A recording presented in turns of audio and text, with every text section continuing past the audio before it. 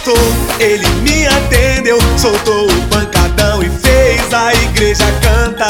A palavra de Deus ninguém pode parar, é a arma mais potente, não tem como encarar. Ela veio de surpresa, foi uma rajada que atingiu meu coração. Tem 66 calibre, não é a R15, mas é de pura pressão. Eu tô falando é da palavra, da Bíblia Sagrada que liberta o pecador. Por isso aceite ao Senhor,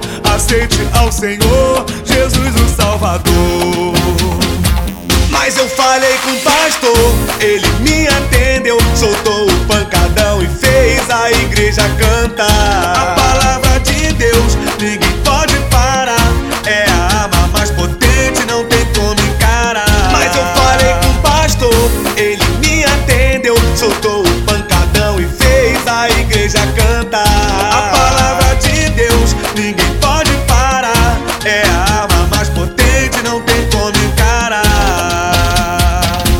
Ela veio de surpresa, foi uma rajada que atingiu meu coração. Tem 66 calibres, não é a R15, mas é de pura pressão.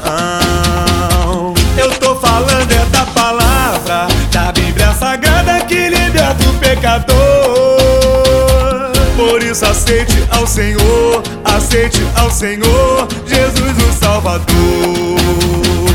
Mas eu falei com o pastor, ele me atendeu, soltou o pancadão e fez a igreja cantar. A palavra de Deus ninguém pode parar, é a arma mais potente, não tem como encarar. Mas eu falei com o pastor, ele me atendeu, soltou o pancadão e fez a igreja cantar. A palavra de Deus ninguém pode parar, é a arma mais potente, não tem como encarar. Falei com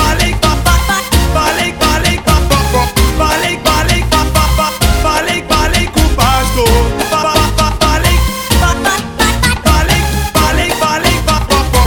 Mas eu falei com o pastor, ele me atendeu, soltou